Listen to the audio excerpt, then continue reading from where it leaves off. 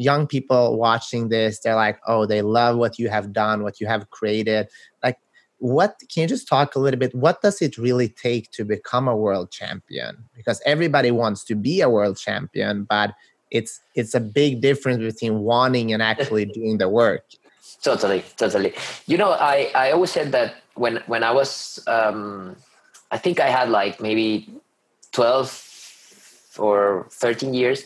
And I watched like one of the first videos of a world championship. And I said like, okay, I want to be world champion.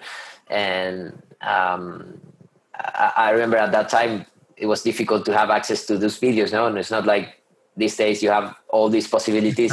I had a cassette, a VHS, and I saw my first world championship there, and I was like, oh yeah, I want to be there, and so I start. Sometimes at home I play like I was in the world championship, and I was playing like doing some kata, maybe a kata I didn't know fully, or more advanced kata I saw a little pieces, and saying, oh, I'm doing this kata, and then imagine I was in the podium, and the national anthem was playing, and people was cheering and everything, and it was, for me, it was a game, a play. I didn't know what I was doing, but now I understand that I was doing something very powerful, that is visualizing or visualization. So it's something also I use in my mental training. And like you say, okay, at that moment I knew I want to be a world champion, but and of course I see myself there.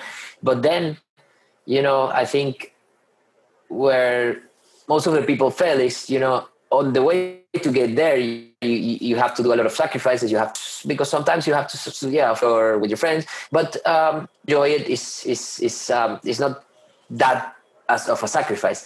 But I think the difference is the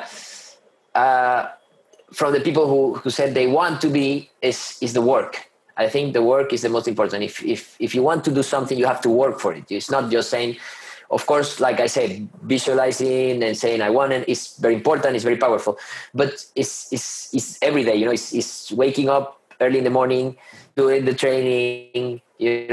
Of course, correcting, then go again next day, and try again and try again and try again. So I think the work and the consistency on that work is the difference to reach that.